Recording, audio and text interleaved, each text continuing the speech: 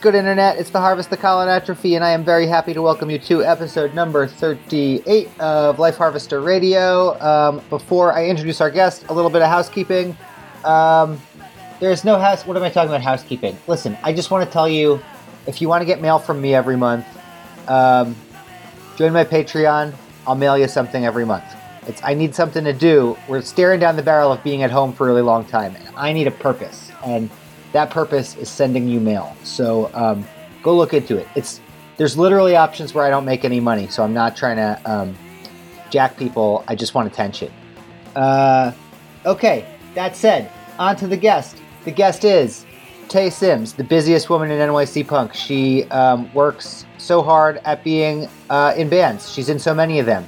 Taz, Terrorist, Twisted Thing, Penis Boys, arguably the best name. Also the only one of the four that I haven't heard. Being in four bands is a lot. Being in one band is too much for me. I'm in none. Anyway, Tay's great and is a compelling speaker and a really interesting person, and I'm really glad I am helping you, the Life Harvester audience, the all 13 to 15 of you, get to know her, because I think that she is fantastic, and I can't wait for you to sit down and listen to this interview. It was conducted in Tay's very adorable living room. Okay, bye.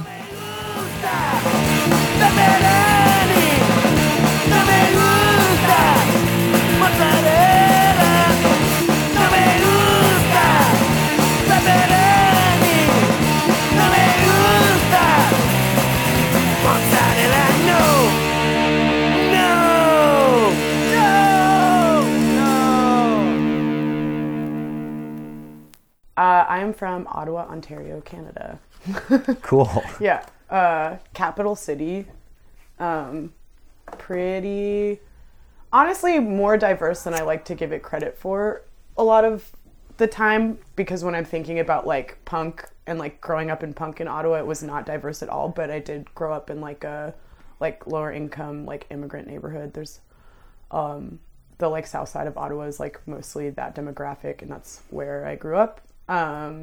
Is it like a single immigrant community there, or is it like a melange of... It's a melange, yeah. It's like a lot of like, I feel like when I was growing up, there was like a lot of like Somalian kids went to my school. We were like one of like the only West Indian families, but you know, my family's Jamaican.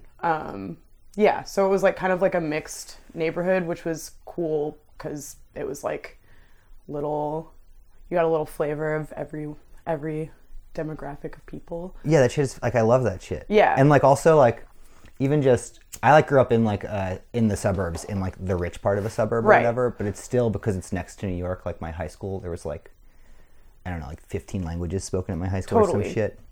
And just thinking back on like the number of different kinds of food I ate as a kid. Yeah. If like only that. Yeah. If there was only that and not even like the diversity of my friend groups or whatever, I'm like so fucking grateful for growing up in a place where there's people from all over. Yeah, like, you know, my best friend across the street from my house when I was growing up was like, her family was like super Greek, this like huge Greek family. And like, we were talking about this the other night, like a friend of ours who's Greek was over, and I was talking about like, oh, you're Baba, and you're like, you're Yaya or whatever, and they're like, what, you know? It's like, yeah, like Angela Giannopoulos, like grew up with her family, and like her like grandmother, like, you know, all of the like old ladies sitting out on the lawn like drinking coffee and stuff, like after like big whatever. Grew up in a very mixed neighborhood. It was like like lower income, single mom, just me and my mama. Just the two of you. You're an only child? Yeah. Or I was an only child to a certain point. She got married and had twins when I was 13. So I have I have like two younger siblings who are 17 now, which is psycho. It's wild. Yeah. Cool. Well, what was your what was your childhood like? Like what were you into as a kid? I was like a really lonely child. I'm realizing now in my like adult, like I think about it, I was like, yeah, I was like having so much fun, but it was definitely like I grew up with like a lot of like adults because it was just me and my mom, and like my older cousin he moved to Canada from Jamaica when he was 19, I believe. My mom let him live in our basement, and he was like my manny for like rent or whatever. Yeah. So it was like when I was really little, I just hung out with him and his like girlfriends or whatever, and like a bunch of like, you know, 20 somethings. And then like when he moved out, it was like mostly just me and my mom and like my aunt and their like friends. So I was like, when I was home alone and stuff, it was like more like lonely style, kind of just like talking to myself, and like had a lot of imaginary friends. My mom's always talking about Zach and Amy, who were like these two imaginary friends I had forever. What mundane names for imaginary friends? They were like, it was like my grandfather, who like I didn't know until I was about like 7. When I met him, he brought me this like book set that was like books on tape and these books, and the two main characters were a monkey and a rabbit named Zach and Amy. Cool. And I had like the puppets, they came with like puppets or whatever, Yeah. and so I adopted them as like my imaginary friends. And like my mom was talking to me like a couple months ago, and she was like, yeah, Zach and Amy, and she was like, yeah, and then one day you just stopped talking to them. And I kind of like, she like was like, hey, what happened, you know? And I was just like, oh, they like, they're gone, they like moved out or like whatever. It was so just like, they're gone, like I'm over it. Yeah. Whoa. But also the neighborhood I grew up in, there was a lot of kids, which was fortunate. So there was like a lot of like playing like cops and robbers with like, you know, like 20 kids deep, Yeah, like just, at like, night, just like running around. running around the neighborhood, which is something that I'm also like pretty thankful for in that regard. Is like home life was a little lonely, but it was always like easy to like go out and do whatever like bad kid shit Yeah. we were doing. It's a good feeling too, like early independence. I feel like Yeah. in certain places you don't, people, I think that happens less and less just now Totally. because of fear Yeah. of danger. But like even people our age, I feel like that grew up in other places didn't have the same experience of just like running around unsupervised in Yeah. huge packs. Right, which is something I'm really like, because the neighborhood I grew up in was like a lot of different like housing projects, I guess, like all of these little different like kind of neighborhoods of like row housing. And so you would just like, you knew like kind of like if you went to school with people, they all generally lived in that area. So you could like run around for like blocks and blocks and blocks and like, you know, go like play in someone else's neighborhood and know a bunch of people or whatever. So that was cool. And yeah. Sick. Did you like music as a kid? I did. My mom is like, has like pretty eclectic. My family immigrated from Jamaica when my mom was like 3. Okay. And they moved to Western Canada. So like, but like my grandma taught public school on a native reservation. Whoa. So my family moved from like the mountains in Jamaica to this like reservation like up north in Alberta, near Slave Lake. So my mom grew up like listening to like rock and roll and like whatever, because there was like no black people. It was like, yeah, like they lived on the res and then they moved to Edmonton, and they were like one of 3 black families in Edmonton in like 71 or like whatever. Jesus. Yeah. So they grew up like in like central and like Western Canada. And then when my mom went to college, she moved to Ontario, and that's kind of when she started getting into like, she was really into like the first wave of like hip hop and like whatever. So she had like pretty eclectic taste, which was cool. Cool, yeah. And like we had like my aunt, who I'm like really close with my aunt as well, but she had like a record player and like records when I was younger. And my like grandfather had a bunch of records that she like inherited. So we were like always like on Saturday mornings, my mom would like send me to my aunt's house so she could go out and party on Fridays. And we would like wake up and my aunt would like put Prince on and we'd like clean her house. You know, she would like make cleaning fun or whatever. She'd be like, we're gonna like bake cookies, but we have to clean the house first, or like whatever. So there was always like, music was always like really like present. And like my mom gave me like my first CDs, you know. Like, What were they? one of the first ones was this, it was like a comp that was like all of the like first like it had no doggy dog or whatever on it. Yeah. And that was like my favorite CD forever. Yeah. And then I think I had the Rugrats movie soundtrack. That was another one. And I had Maya on it, and that was a bop. Yeah.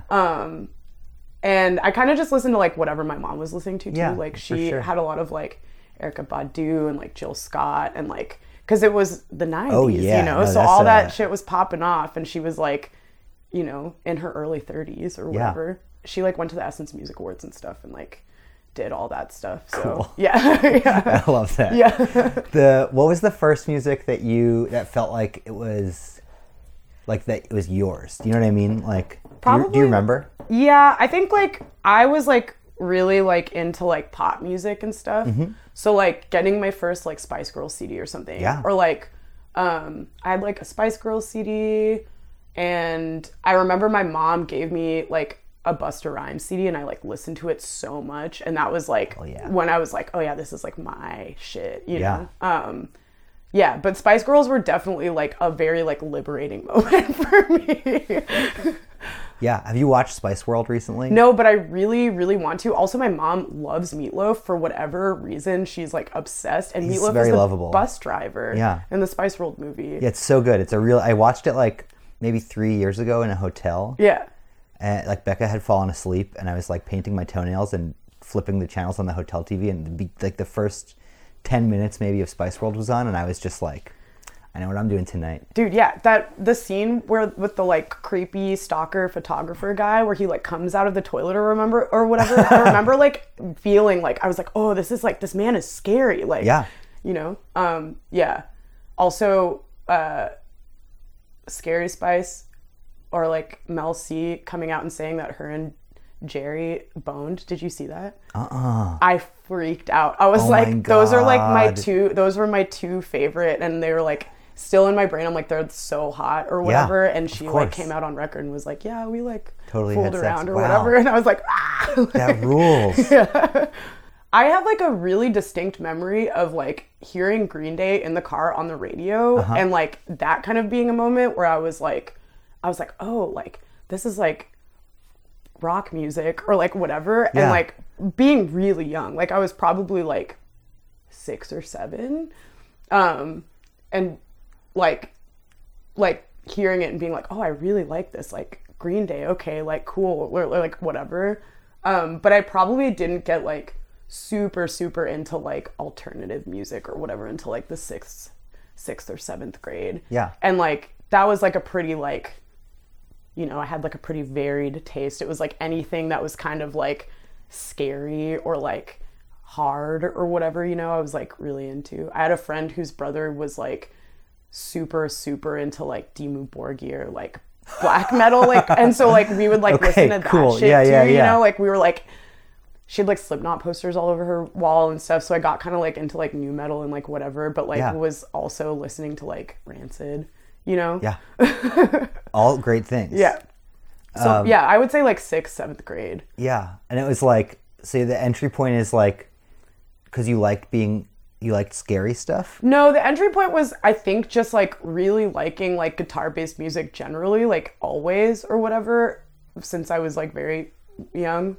And like my mom like loving like AC/DC and like like whatever, Meatloaf or whatever, and like my mom loves Rush, like will like tell me stories about like going to see Rush like back in the day or whatever, like hitchhiking with her boyfriend to Regina to go see Rush kind of stuff or whatever. And like, so like being really into like that stuff because she bought me like a Pink Floyd CD from like Costco in like the 5th grade because I was like, she was like, oh, this is a good record. Yeah, you're gonna like this. Yeah. Wow, I feel like a prog mom is a real rarity. Yeah, she's not, I wouldn't say that she's actually a prog mom. I think she just like, those were things that she like knew about. Like, I don't think she was ever super ingrained in like in like music or whatever, but it was like what was like more popular with like her friends at the time, and she would be like, oh yeah, like I loved this when I was like, you know, a teenager or whatever. But yeah, it was more so like really liking guitar-based music, and like I always wanted to play guitar.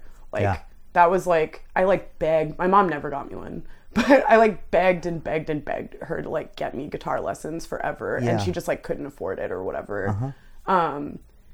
And there was honestly like a big part of how I found out about a lot of like kind of like underground music was like, so like the Canadian equivalent to MTV is Much Music, and the French Canadian, because Ottawa is like right on the border of Quebec, the French we'd get all the French Canadian channels, and the French Canadian equivalent is Musique Plus. And there was a show that was on at like midnight that was called Un, Deux, Trois Punk, and they would play like punk music videos on the show or whatever, Yeah. and I would like stay up and like watch that. And there was like Much Loud too, which was like metal or like whatever, and I would like stay up to like watch those shows and like would see music videos, and I'd be like, okay, like I don't know, yeah, like Rancid Yeah. or like whatever, you know. We're talking like what years are we talking? Early 2000s, late This 90s? is early 2000s because I'm 29. Yeah, so. okay. So what videos are on Like Un Under Trois Punk. Trois Punk? It's like What a cute name. I know, right? Yeah, it's fucking adorable. It would be like, yeah, like Green Day music videos or like Rancid. I'm like the Distillers, like Yeah, hell yeah. like all those bands That kind of record's like great. Yeah, dude, it's so good. really good. I love Brody Dale. Yeah, she's fantastic. But yeah, so it was like I feel like that like late 90s, early 2000s, like kind of like Warped Tour era, like all of those bands kind of like had like music videos and like whatever. Like probably like I'm gonna say like Later Exploited and stuff too, or like, you know, like Yeah, I stuff, bet. just like weird stuff like that. Yeah. Yeah. So that was kind of like formative, like, and then I would just like go to bookstores and buy like magazines, and like I'd be like, oh, like this record cover looks cool, like AFI. Yeah. Oh yeah, AFI definitely, like AFI music videos and stuff. For sure. Yeah. Yeah. What magazines are we talking? Like- Spin and shit? Like Alternative Press was Okay. like one that was like pretty like accessible, which was like a lot of like emo and like whatever, but it Yeah. was like AFI was always in it or like whatever. I can't actually remember. There was like, I feel like there was a point like later on when I was like in high school that like the like Canadian equivalent to like Barnes and Nobles or whatever started carrying MRR, and I would like get those when I was like Yeah. in high school or whatever, which was really cool. Yeah, I read about MRR. I like saw a picture of MRR in a spit in the on a tiny little corner of a page in Spin. Yeah. That my aunt had gotten me a subscription to, and then I was like, "Oh, that's the thing I need." And they had it at Borders Books. Yeah. So I went there and I would just get it every month, and like, I don't have the old issues anymore. I don't think that I had in like late junior high and early high school, but like, I would just lay on my bedroom floor and like listen to the same Bouncing Souls and Bikini Kill records Totally. over and over again, and just like circle ads that I was interested in and not follow through on most of it because Yeah. I didn't have any money because I was fucking 13. But like just daydreaming about like being a punk grown up or whatever. Totally. was huge in my Yeah. childhood. Yeah, and like, yeah, like I would like, I'd be like, whoa, these guys look really like cool and hard or whatever, and I would like rip the page out of the magazine and like put it on. And like when I was around that age, there was like there was like very slow like dial up and like whatever. Yeah, for sure. But I could like, you know, like kind of like I was never really good at downloading music, but I feel like I had like a little MP3 player, and I would like put like 5, it was like the ones that you could only have like 10 songs on them. Yeah. There was like no memory or whatever, and I would be like, okay, like 50 Cent in the Club, but then also like like I don't know, like yeah, like Bikini Kill or like whatever. Yeah. So like 6th, 7th grade, I started kind of like getting more and more into like my own music or whatever, and like by the time like 8th grade was like kind of when I like really like dove in. I had this like one friend who like got held back a year, so she was a year older than me, and her name was Dee Dee, and she was like super gnarly like street punk girl, and she Great name. dated this like older street punk dude who was like in high school or whatever. Sure. And we would like, I would hang, her mom was like also like never around or whatever, so we would just like go to her house and like drink her mom's booze, and like I don't know, like a lot of it too was just like seeing people's like t-shirts or whatever and like Yeah. patches. Like I remember buying a Social Distortion patch because it like looked cool and being like, yeah, right, like Social Distortion, like people like that, and then like listening to it and being like, oh, actually I don't like this Yeah, no, like this at is all. terrible. This is like so terrible. I definitely had a kind of embarrassing Social Distortion phase where I thought I was maturing out of like kids punk. Yeah. I was like getting into grown-up punk, which was Social Distortion. And actually what was happening was I was insidiously becoming a rockabilly. Oh, And The line is I so avoided thin. it. I managed to avoid it, but it was a really touch and go for a minute where I was like almost a rockabilly. Yeah. And I'm so grateful that I had better. Well, I had this experience where I was like really into the aesthetic, and there was this bar, maybe it's still here in Manhattan on the West Side, called Rodeo Bar. Yeah. That was like a rockabilly bar that like a bunch of skinheads I knew would hang out with would hang out at, because like the progression from skinhead to rockabilly is much It's very smaller. Yeah. And I was like kind of being like, oh, maybe this is the way to go. Like, maybe this is where I graduate to. And I was looking through like a photo book at my parents' house. It's like flipping through a page of old photos from the 60s, I want to say. Yeah. And I saw a picture of this dude that I thought looked really cool. And I looked at the caption, and he was protesting desegregation. And you were like, oh. And I was like, no, Yeah. thank you. This is not for me. I dipped a toe because of like, I can't remember what the other magazine that I used to get was called, but it was like, maybe it was even in alternative press, but there was like I always loved the Misfits. Like, Sure. Still love them, but like when I was like, that was like definitely like an entry band for me or whatever. And I remember being like, because Misfits and Rockabilly were like very like closely like Yeah. linked. Like Rockabilly Fools like had Crimson Ghost tattoos and stuff, you know? And so I was like, oh yeah, okay, like Necromantics, like cool, or like whatever. Yeah. And like I remember I bought myself a Horror Pop CD, and I like listened to it a couple times and was like, oh, I don't know, like I don't know if I like actually like this. And then like, yeah, like kind of had the same like knew some like older folks that were like, there was like this goth store in the mall downtown, and like it was like goth and like rockabilly, Sure. you know, or like whatever, and like all of these like rockabilly girls would like go shop there and like hang out there or whatever. And I remember being like, you guys are not my people. Like I remember having this distinctive moment where I was like, Yeah. I don't really like this music, and I don't think that I really fuck with y'all, so like I'm gonna listen to the Casualties or like whatever, you know, like. I totally, yeah.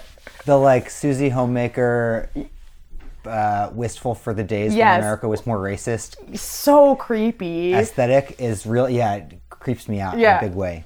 What was the first like how old were you when you got involved in like a local punk scene? Okay, so I went to high school. And me and Dee Dee kind of like, she went to this like arts high school that I really wanted to go to, and I tried out and I didn't get into it because my grades weren't good enough. But that was like her home high school, so she got to go there. And I went to the high school that was my home high school, which was like ranked the third worst school like in Jesus. my city or whatever. Yeah. It was like really bad, and it was like really violent and really crazy. And but I always had a cool time because I just fucking smoked weed and like was like friends with everyone somehow. But in the 10th grade, these dudes that I like would kind of see, because I would like go downtown and just like hang out with whoever Yeah. the fuck, like people would just like meet up in the mall and then like go drink in this like park that's like downtown or whatever, as you do when you're a teenager. So I like recognized these dudes or whatever, and they ended up living in an apartment behind my high school. And I would like skip class and like go hang out in their apartment and like listen to records and like whatever. And that was kind of like the like my first real like outside of this person who was kind of like not a gatekeeper, but like outside of Dee Dee and like her like boyfriend and like their friends, they were like my friends, you know. And they would Yeah. like, they were older than me, and they would like come and get me at lunch and like make me, they would like, I would like see them standing at the edge of the property, because if they came onto the property, the like security would kick them off or whatever, and I would like go meet them, and they'd be like, can you go get us high school weed or whatever, and I'd like get them weed.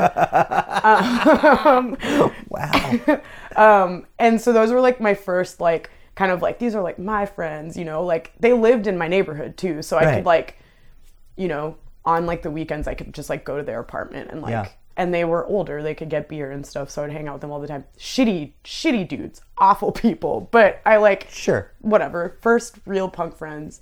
And they also like, for as much as they were just like some bro ass street punk dudes, were like Like this one dude was like a skinhead, and he was like, oh, you kind of like Oi, you know, like you should listen to The Oppressed or whatever, and like would like give me patches, and like they would like play records for me and like whatever, and that was cool. And then I, because of them, kind of like started going to this one house that had shows Cool. that was called Dis House. That was like a punk house for a long time in my hometown.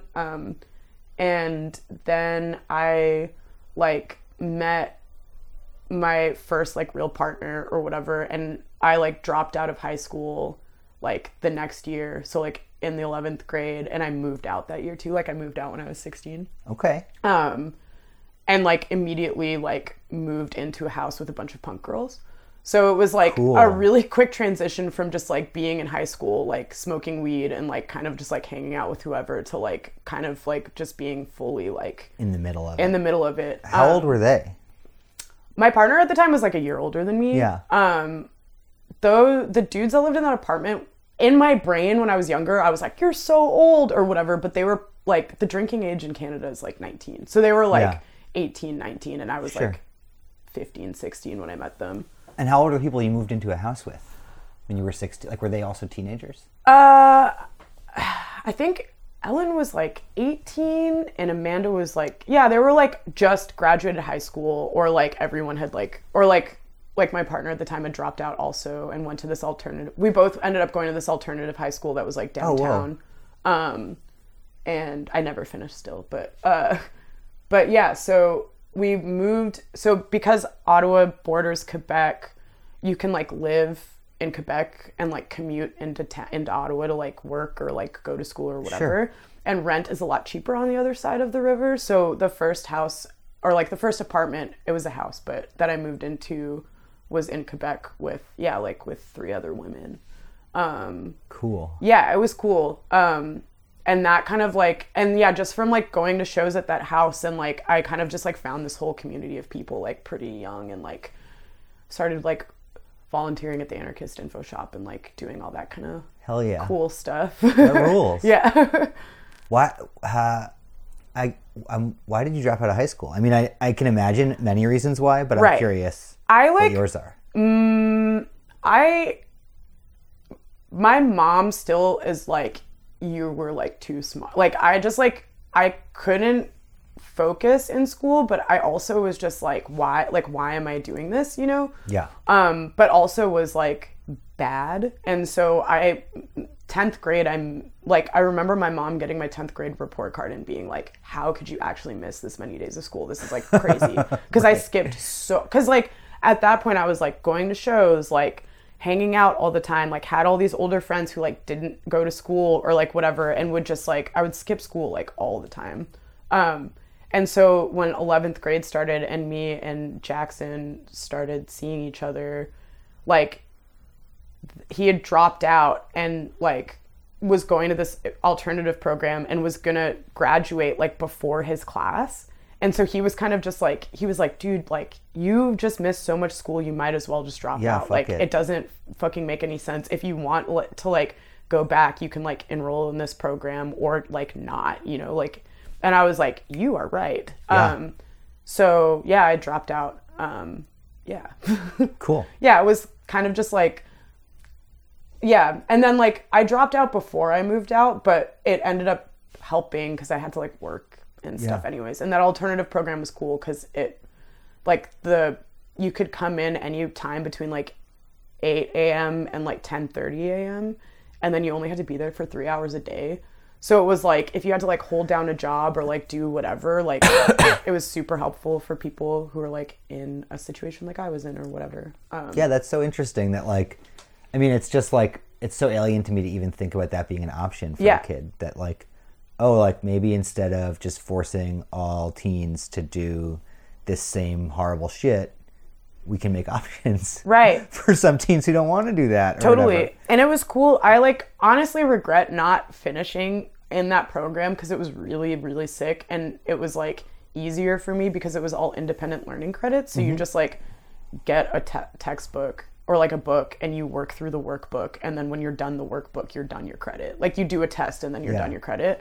And like I only went to that school for like 3 months maybe, and I finished like 3 credits, you know, like I could have like blown through it. Yeah, for sure. And all the teachers were really cool and on the level, and like they like let my partner run like he was like really into it was like right when like Chainbreaker like came out or whatever, and like he was really into like fixing like the like anthology Chainbreaker book or whatever, and he was like really into bikes, and so like one of the high school teachers like let him run the like outdoor, like he fixed all the bikes for like their outdoor program. Oh. And, like she like paid the school Yeah. like paid him, like it was cool. Yeah, that's great. Yeah. It's fucking fantastic. Yeah. When did you start playing in bands? Because I think of you as someone who's like so active playing in bands. I didn't start playing in bands until I think I was like 19. 19. Yeah, 18 or 19. I like played in a pretty bad like pop punk band. That was the first band I played guitar in. And it was like people I was living with, like my best friend and another one of my best friends who I lived with. This is like a couple years after I moved out, and we lived in like a really like a way bigger punk house, and we had shows and stuff. And we started it with one of my dear friends who lives here now too, which is cool. Excellent. But yeah, so that was the first band I played in, and I'm not even going to say the name because it's so bad. Tell me when we're not recording. I really want to know. It's so embarrassing. But yeah, I played guitar in that band, and it was cool because they were just kind of like you've never played in a band, and like that's fine. Like you can like figure out a power chord, and just like there was 2 guitarists. They were like, we'll figure it out, like whatever. How long had you been playing guitar at that point? That was something I wanted to ask and forgot. Like, when did you finally get a guitar?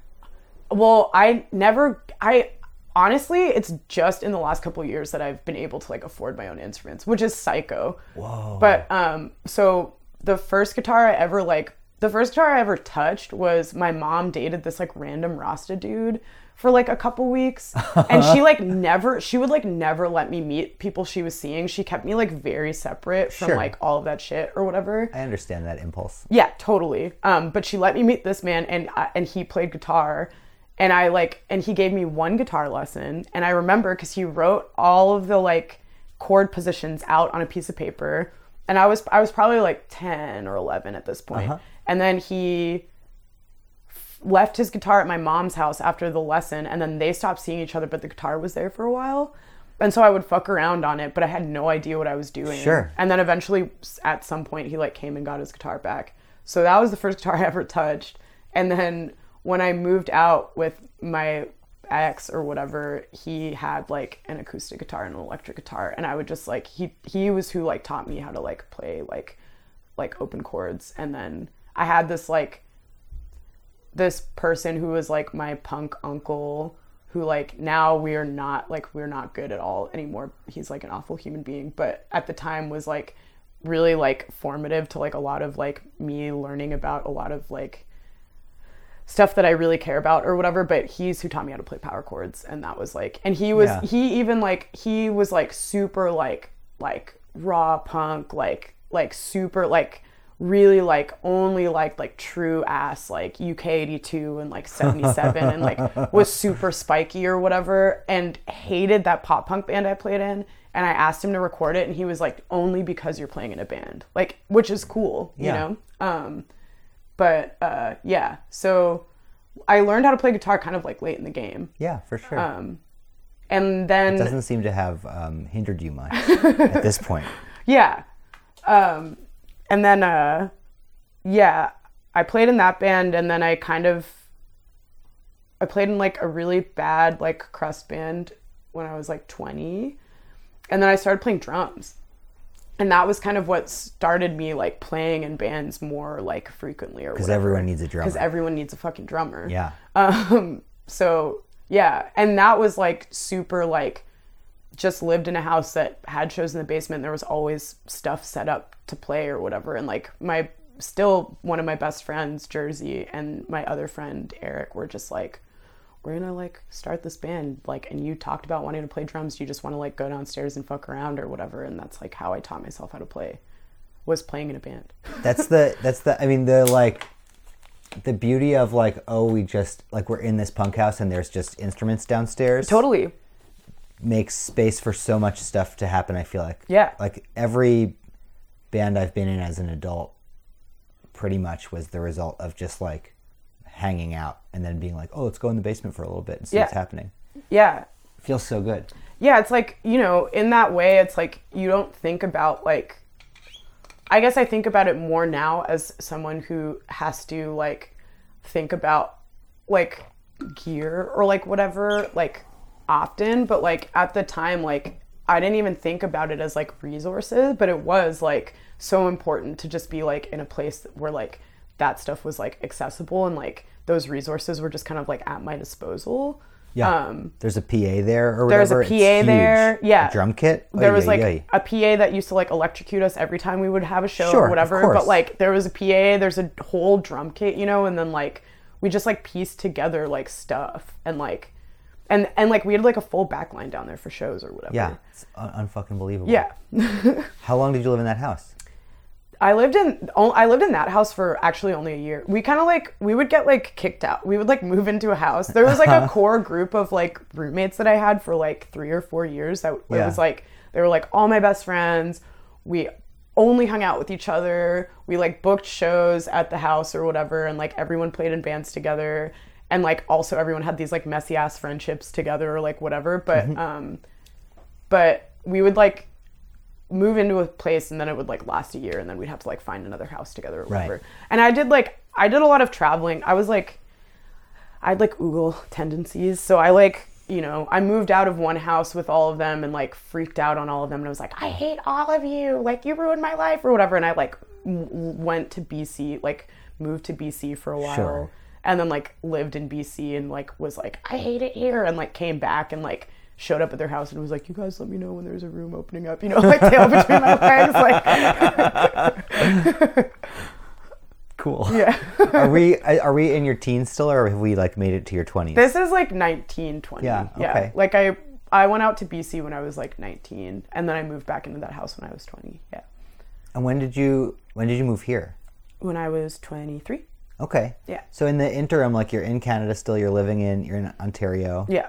You're living in all these punk houses. You're playing in bands now. What kind of band? Like, what kind of shows are we talking? What's the like vibe? Is it like? It's like VFW hall or like a basement. Yeah. Or or a club if it's like a like bigger show or whatever. But for the most part, it was like pretty DIY, which is cool. Yeah. And like, what are the like? I unfortunately went to a lot of ska shows in high school. For instance, yeah.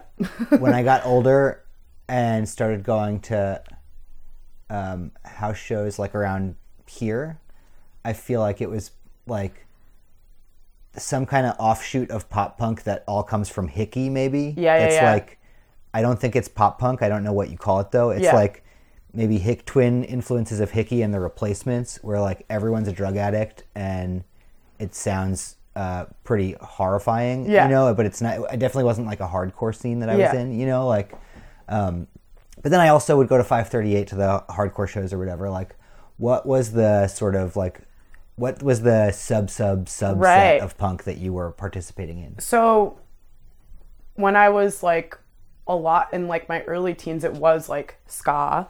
Like there was like, I went to Ottawa Ska Fest one year or whatever, and that was like in a gymnasium, which was cool, and it was really insane and chaotic. Also, the same gymnasium had like, there was like this like kind of like, there was a lot of like, so it was like ska, and then there was like a lot of like power violence and like that kind of stuff when I was like kind of like 16, 17. There's this band from Montreal who I'm friends with, all very dear friends of mine, but they were called Vile Intent, and that was like a band that would come and play in Ottawa, and they were like you know, everybody loved them or whatever. But so there was like a lot of like power violence and stuff, and then otherwise it was a lot of like UK82 like street punk kind of vibe. So like the punk house that I first started going to shows at was like all of the street punks used to like fuck with those fools because they were like the quote unquote like peace punks. But they were like, that's how I like got into like Discharge and like all of that kind of like, and like Crass and shit, you know? They were like painting banners and like they were all in like kind of like weirder like bands. Like there was this one band called Hope, like Humans Off Planet Earth. That was like, yeah, that was like, Oh, I love that. my friend Eric was in or whatever, but they were like, I loved that fucking band. Or like another, and like they were like more like anarcho-punk, but like, Sure. or whatever. And there was this other band called like ICBM when I was like way younger, and they were like more like crusty, like amoebic style, like whatever. So it was like ska and like that kind of like, at that point I was just like, I was going to a lot of hardcore shows too. I was just like going Yeah. to like whatever I could or whatever. And and as then, a teen, you just kind of go to anything. yeah. And then yeah, I started going to shows at that house, and then I got like really into like anarcho-punk and like UK 82 stuff, and like more like spiky punk like shit Yeah. or whatever. And yeah, and so when I was like playing in bands, like yeah, I played in like this like really bad crust band for a while, and then when I started playing drums, I played in this band that was, I guess, like kind of like a death rock band, but it was like more like anarcho-punk, like, Yeah, the line is thin. yeah, definitely thin. Like lots of like weird like guitar pedal shit and like whatever. And that's kind of like where I like stayed, I guess. Yeah. Or that like makes sense. Yeah. Hell yeah. Yeah. And what brought you, like, why'd you leave? Why'd you come here? I always left and came, like I lived in Southern Ontario for a while. I like always kind of like moved around and like did a lot of traveling, and never really felt like, there was like a point in time where I moved back to Ottawa from Southern Ontario, and I was like, all right, this is it. Like I was like, it felt kind of like this thing where I would leave and like our house would dissolve, and then there wasn't like what in my brain I thought were like good shows or like whatever, like things that like were making people feel like excited. Not that I'm attributing that to myself, but I do think that there was like a core group of us who were like putting in a lot of work or whatever. Yeah. And so I would leave and come back and be like, okay, well, like, fuck, now I'm going to start booking shows again, or now I'm going to like start another band or like whatever, like, because like otherwise it can be like a pretty bleak place. Yeah. Was it mostly women doing that, like, behind the scenes work in Ottawa? It was like, there was like a couple of women. It was honestly like pretty mixed. Yeah. I think that like as far as like kind of like, yeah, like booking shows and like kind of like organizing, it did seem like it was like mostly women. Like the info shop was like mostly women were on the collective. That's beautiful. Yeah, which is cool because Yeah. especially at that time it was like Manarchist like central or Oh, like yeah. whatever. But there was like a lot of like really cool women involved in like all of the like anarchist and like political organizing when I was younger, and still to this day like a Yeah. lot of really cool women. What kind of political organizing were you doing? Well, at the time there was like the G20 summit was happening in Toronto, so there was a lot of stuff going on around that when I was like 19, 20. And then also the Vancouver Olympics. So there was like a lot of like, we're doing a lot of like actions, and like there was like a lot of like just like organizing around that kind of stuff, because like the climate at the time, like I don't know, it was like a really intense time. Yeah. Really, really crazy actually. Also to be like in retrospect like 18 or 19 and to like know all of these like older like anarchists who were doing like a lot of direct action stuff and like being really inspired by that, but then also like we felt like crazy direct consequences for like obviously like being like involved in all of that stuff. And like I remember like there was like this crazy like a bank got bombed that like supported the Vancouver Olympics, and I woke up, I lived in like this shack that was like on the back of the house, and I woke up to my roommate like throwing my door open with like a newspaper in his hand. He's like, yo, we have to talk right now, everybody needs to get up. Like we all worked at this like hippie cafe, and the cops went there to like talk to whatever. There was like all this shit where basically the dude that managed the cafe like hated all of us because we all walked off the job because we figured out that he was like embezzling our tax money, and we weren't like actually paying into a co-op. We were like paying this dude's bills basically. So he had like this weird like vendetta against all of us, and like cops showed up, were like asking him a bunch of questions, and he like named our house and So like in the newspaper article that my roommate had, I'm like 18 and he's like, dude, like we have to figure out like if we need to like not leave the house alone. Like one of us is going to get picked up on the street probably, like, Yeah, and like fuck. we knew who did it, but we didn't actually know who it was Right. or whatever. Like we're like, we definitely know who this is, but like who the fuck knows who it actually is. And so he was like the article is like, the dude is literally like, yeah, there's these punks that used to work here that live in this house and they're always talking about like burning down, like some dumb shit like that. But Right. like the implication is like, That y'all burned down this, blew up a bank, yeah, like 100%. which is huge. And we were freaking out. And then like they like arrested some people for it. And we were like, okay, like they, whatever, like that court case is happening, that trial is happening, like we're doing court support and all this shit for this. And then it came out that like there was like a literal police infiltrator who would like come to shows at our house all the time, show up with 6 packs of beer like on my front step and be like, what are you guys doing tonight? Like whatever. Like, and this dude was just like so ingrained in Yeah. our shit for so, and we were just like like we were like, yeah, everybody come over and drink 40s, like whatever, like, you know, like. yeah. And now I like having those moments of retrospect and just being like, that's really crazy to be like It's going fucking through when nuts. you're 18 or whatever. He took me to see Billy Bragg. The cop? What the fuck? Yeah. Wow. Yeah. Like, yeah. Fuck that dude. Yeah, totally fuck that dude. Also, I should have known he had like an eyebrow barbell and like was like 45. Like, dude, yeah. But yeah, like a lot of the like political organizing and stuff was like there was like a lot of women, and like it was cool because there was a lot of like younger folks involved too, obviously. Yeah. That's so exciting. Yeah. So then you move here. You're 23, you said? Yeah, I got married and I moved here. Okay. Nice. Yeah. You like it here? I do like it here, yeah. And you've been here for a few years now, right? Yeah, it's like 6 years next month in March. Yeah. Yeah. What's your life like here? Really regular. Yeah. It's like I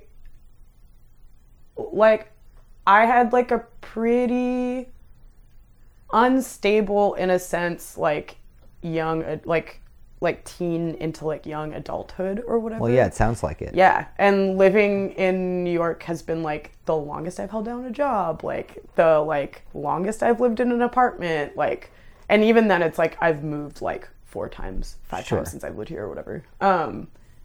Like the most consistent like friendships I've had or like whatever. So I like it a lot, and it feels definitely like more like home at this point than anywhere else. And yeah, it's just like very regular. Like I work, play in bands, Yeah.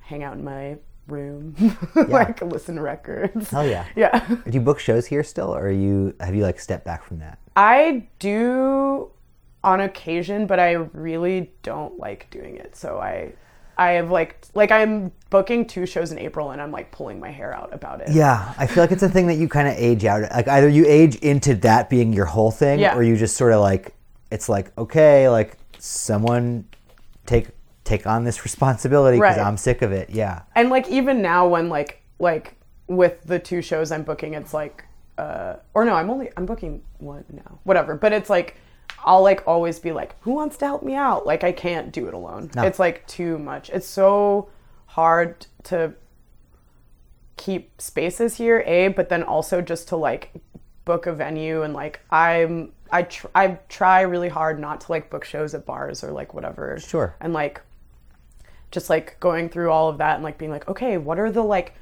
2 DIY spots that are having shows right now? Right, Like, currently. can I book a show there? Okay, I can't. Like, what is the bar that's like the least like policed or something? You know what I mean? Like that has like the Yeah. least amount of security that I can like try to like have a show at, that like still kind of feels like it's running in this like DIY way, but like there's no stage or like, you know, like I'm literally turning the PA on or whatever. Like, so yeah, I'm not doing it as much, but I will like, I'll like people call in favors and I'll like do it or whatever. Especially if it's like bands that I'm like, yes, I want to fucking, you Yeah. absolutely have to play here. Like I'm really excited to like see your band play or whatever. Absolutely. Yeah.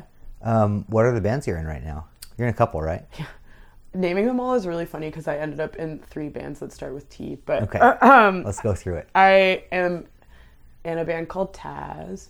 What do you do in Taz? I sing in that band. You sing in Taz. And then I play guitar in a band called Twisted Thing and a band called Penis Boys, which is the stupidest name. Honestly, probably more embarrassing than I love it. I think it's great too. I really like the name Penis Boys. Thank you, Ben Trogdon, for naming our band. He's an angel. He is an angel. But yeah, so there's Penis Boys, which I play guitar in, and then I play drums in a band called Terrorist. Yeah. Yeah, and then do a little like, we should play like together, like little side project stuff, but nothing that's like. Yeah, for sure. Yeah. What's I'm not going to ask you which is your favorite because that'd be weird. But like I'm interested in Taz as a project because I feel like it is like it's really cool sounding. I saw you guys in Pittsburgh. It was sick. Very pleasant surprise to walk into that horrible bar and see so many people I knew unexpectedly. Like I didn't realize who was in Taz. Yeah. I was like, oh, a New York band. Like I'm sure I know these people. And then it was really fantastic to just like see all of you. But it's you started that band with your friend Parker, right? Yeah. Who passed away last year? Yeah, he passed away last year. The band, it's actually like the 2 tapes that exist are literally just me and Cody. Okay. So Cody and I started seeing each other, and he lived all the way in Austin and I lived all the way in New York. And I like took the fucking Amtrak all the way to Austin, Texas to visit him. Yeah. Because all of my ID is fucked up right now because I don't have a green card, and I was like, I'm not flying, so I have to take the fucking train or whatever. Jesus. And while I was there, he was like, man, we should like, I'll just like record everything and I'll send it to you and you should just like sing on whatever. And I was like, that sounds sick. Love male bands. That's cool. Yeah. And then literally I'm like coming from Chicago to New York on the train home or whatever. And Cody's like, finished it, and sends me all this shit or whatever.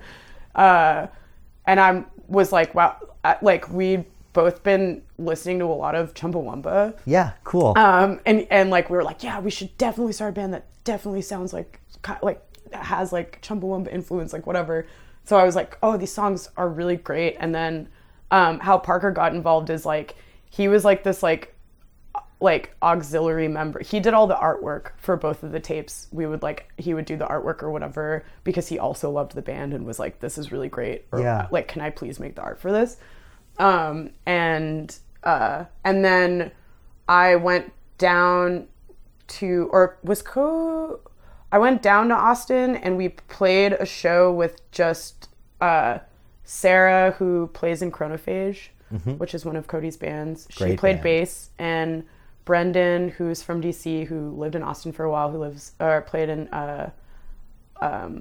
Pure Disgust and Hologram and whatever. He played guitar. So we just like mashed some people together to learn the songs and played this show like impromptu.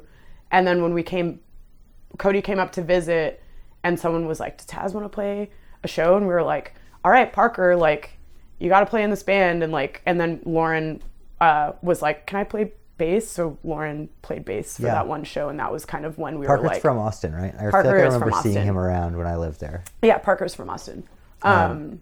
But he was living here at the time when he played in Taz? Yes, he moved up here that's the whole... I met Cody and Parker when Parker played in Nosferatu and they were on tour. Right. And I met them, and then I like hung out with Cody and Parker all night and was just like, this little shit rocks. I love this kid, or like whatever. And he went back and like hit me up and was like, I'm actually moving to New York for school. Like, so yeah. And then we were like inseparable for like a long time or whatever. Yeah.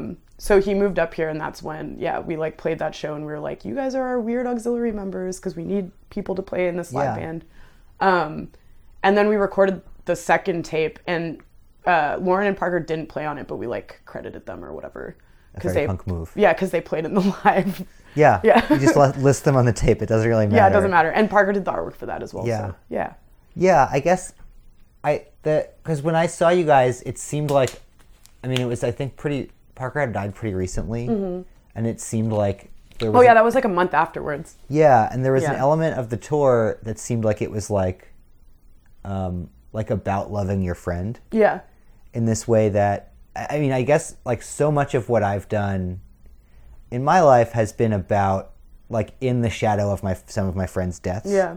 In this way that I think I try not to be morbid about. Like I think it's pretty beautiful, right? To like love someone so much, and then life is hard, and people make all kinds of decisions, and then some of them die, and then some of us are still alive and have to contend with the very complicated emotions of like grief, and also like what the hell? Why do I deserve to be alive and not them? What am I doing with my life that's fucking worth anything? And there was something that felt really beautiful about that show in a way that I don't think I've seen a lot in the last few years. Yeah. I mean, that tour was crazy because it was literally like, it happened. Cody was supposed to move here in October, and it happened 2 weeks before he was supposed to move up. Yeah. And so he had to like fly up a week full of like we like all of us had to like organize his like memorial and like whatever, because his mom was just like, I can't even, like, you guys do it. Like, I'll come to whatever you guys organize, but I like can't. So it was like this crazy whirlwind of like flowers, like where are we gonna do it, like all this stuff, like planning. Also, this person was very young too, so it's like, you know, all of his like, and ours, but like our friends, a lot of our friends from Austin who were his age like came up and like whatever, and there's like feeding all these kids and like just like going through the motions of grief, and then also like actually having to like wake up every day and like drive the car somewhere to go get A, B, and C stuff to like do this thing or whatever. And then it was like, I drove back, Juan Carlos drove a van up with all of these kids. Yeah. Cody and I went back in the van because he had to move up. So it was like, we drove back to Austin, like helped his roommates like pack up the house or whatever, like packed up his car, and then like drove back up to New York. And then it was like, we got back, and like literally like 2 weeks later we had to leave for that tour. Jesus.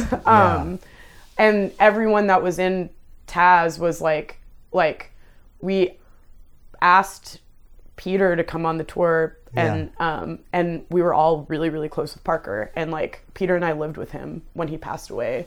And like Peter was like, they played in a band together and stuff. They were like best friends. And so it only felt appropriate. Like those were the people that were like, this feels good or whatever. And yeah, that tour was, I think it was like, Pittsburgh was especially crazy because it was also after Fran had passed away. Mm-hmm. And like, Fran was like an ever-present person in my life since I was like because I met Nay when I was like 19. Oh shit. And so like Nay and I have been friends since I was like 19. And how did you guys meet?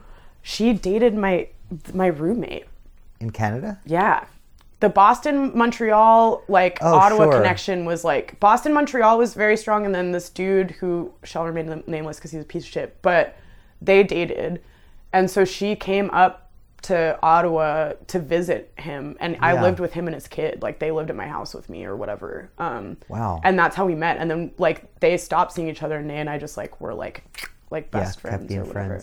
Friends. Which is also part of the reason why New York was like an easy decision for me, because she was already here at that point.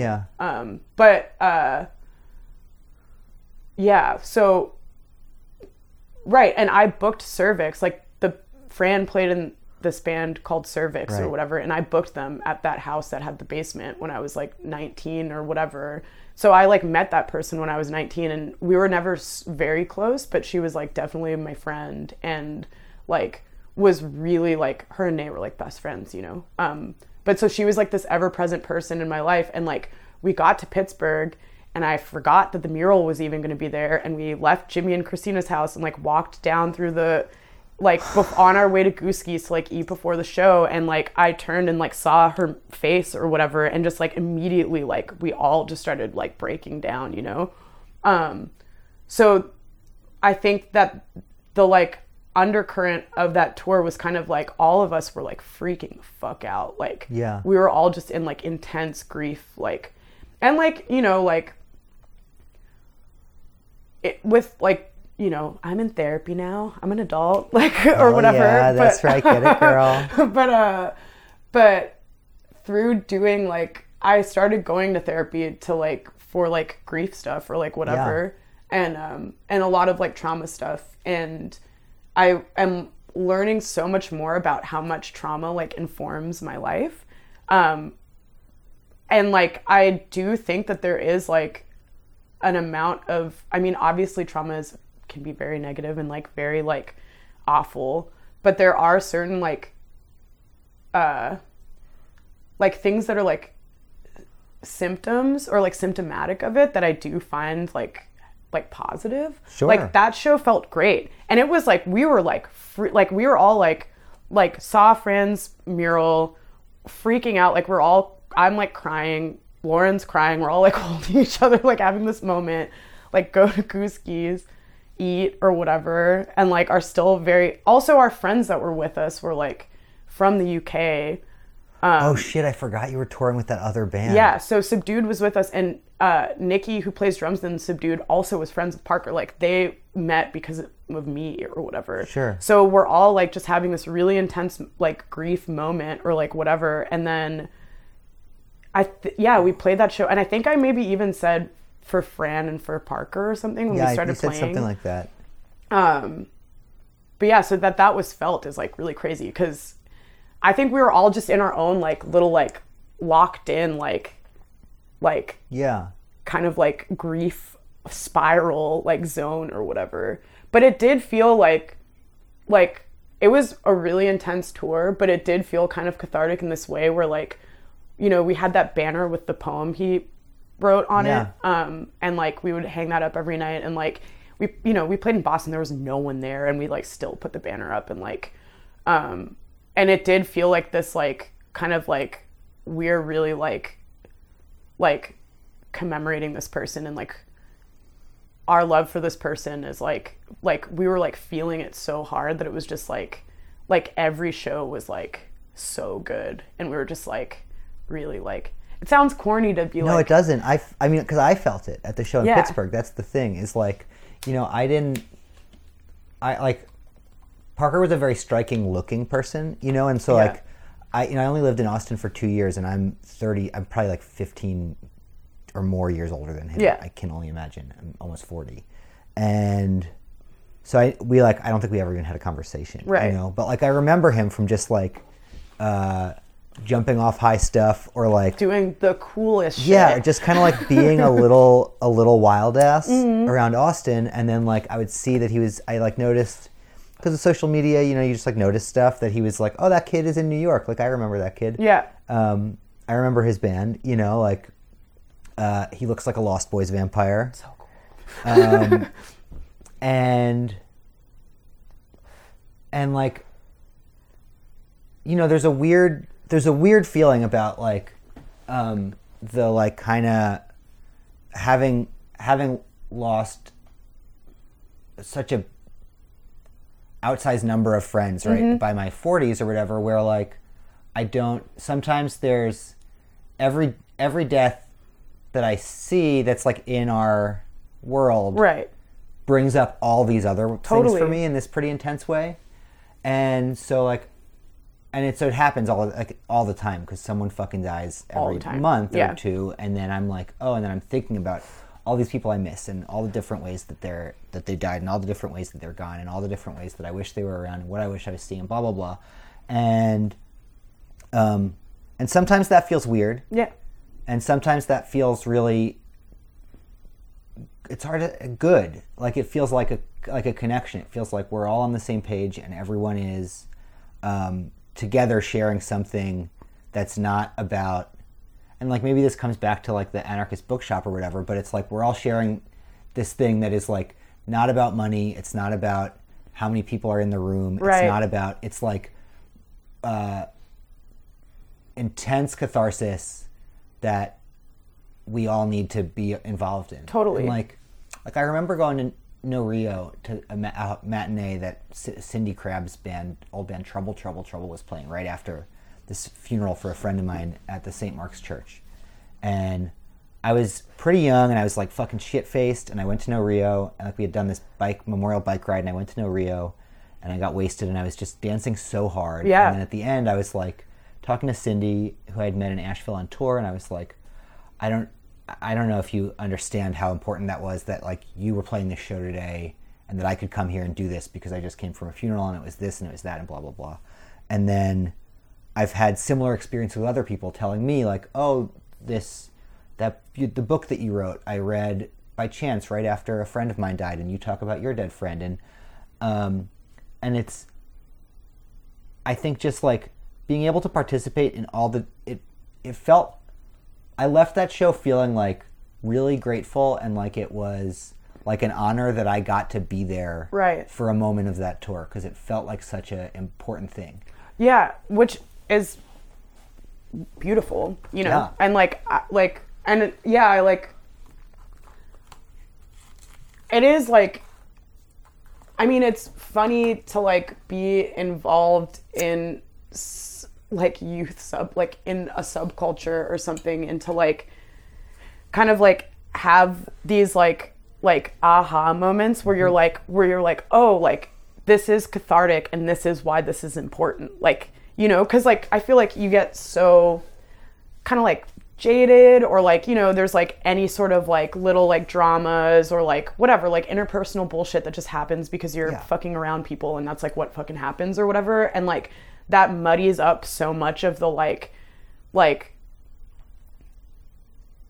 it muddies up so much of like appreciating like those moments and like those experiences. But then when it's happening, like, yeah, like it is like an extreme like catharsis. And I feel like Taz specifically, like even just in like, we're like writing new stuff or whatever, or like I've been like writing a lot of my own like poems or whatever, and like so much of it is like so much of that like creative momentum came from grief, and like came from like being in pain and like missing my fucking friends. Cause that year was also crazy. Like it was like every month of someone I knew died, like actually. And just like literally like having to go through like, those motions like over and over and over again, and like in varying degrees or whatever. And just like, but like always coming back to this feeling of like, I am super grateful for this community, and like I am super grateful for like my friends and my like chosen family. And like, you know, like if it wasn't for fucking punk, I wouldn't have met that fucking kid, you know?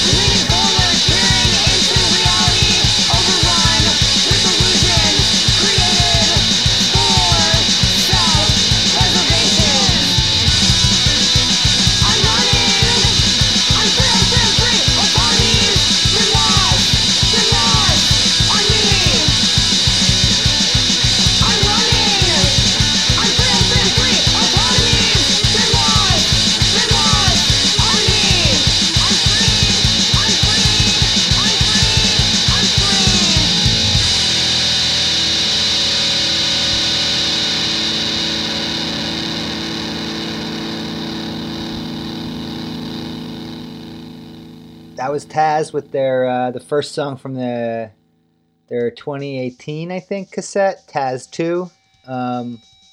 Look it up. I think if you find Cody, the drummer's YouTube channel, you could find both Taz tapes. They're fantastic. And I don't think the songs have names, or at least there's no track listings on the actual cassettes, or the digital versions that I've been able to find. But look that shit up, give it a listen. I know I usually sing like a goofy song at the end of every episode, but it felt like talking about grief and mourning and dead friends like that. It didn't feel right to just like break into like like a silly version of a Spice Girls song or something, you know. And I just thought, you know, I think Taz is a very powerful band, and seeing them play was really amazing, as I said. And it's and they're a rare band that I think captures their energy really well on tape. And so I just wanted to play that song for you, so y'all could get some idea of what it was that Tay and I were talking about at the end there. So yeah, I hope you enjoyed. I'll put some links in the show notes to some of Tay's bands, and I'll put a link to that Patreon I talked about in the beginning.